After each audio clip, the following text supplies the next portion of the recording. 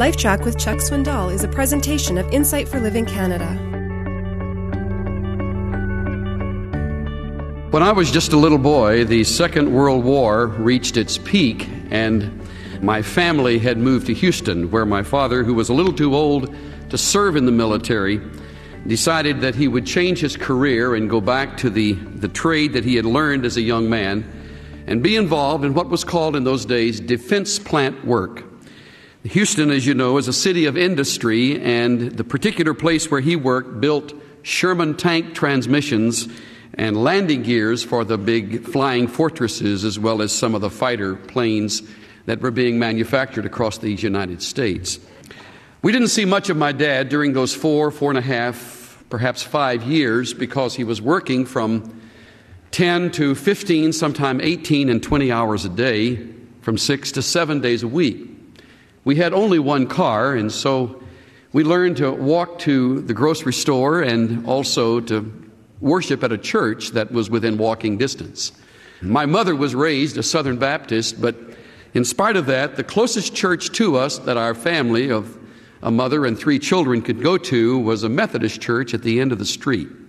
St. Andrew's Methodist Church. Brings back memories just to name the place. I remember as a little boy of 8, 9, 10, and 11, sitting in worship services at that Methodist church and participating every Sunday, almost without fail, in the same ritual which was a part of that worship service. I don't remember a sermon that was preached during those almost 5 years, but I do remember to this day very vividly repeating the Apostles' Creed. In fact, I had learned this statement of faith from that church in a matter of months and could, by the end of our time there, repeat it by heart. But since time has passed, since I've done that, I had to go back to my books and see it again to see the truth that had been repeated so often during those years. Probably has been years since you have heard that creed. Maybe it has never occurred in your life. Listen to it.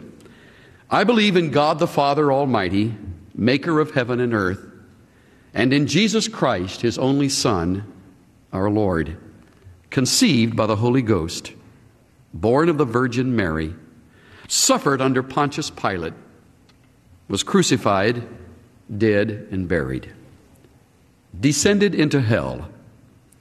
On the 3rd day, he rose again from the dead. He ascended into heaven and sits on the right hand of God, from whence he shall come to judge the quick and the dead. I believe in the Holy Ghost, the Holy Catholic Church, the communion of saints, the forgiveness of sins, the resurrection of the body, and the life everlasting. Even as a lad, I would repeat those words in that statement, and I would find there were 2 statements in it that troubled me. But because the Apostles' Creed was only repeated and never explained, I lived years wondering what they meant. One was, I believe in the Holy Catholic Church, and I knew I wasn't Catholic. Well, how could I believe in the Holy Catholic Church? I remember a youth worker there explaining to me at the time, and as best I could deal with it, Catholic meant universal. And I believe in the universal church. And that was fine. It was that part where he descended into hell that troubled me, and there was nobody around who could answer that for me.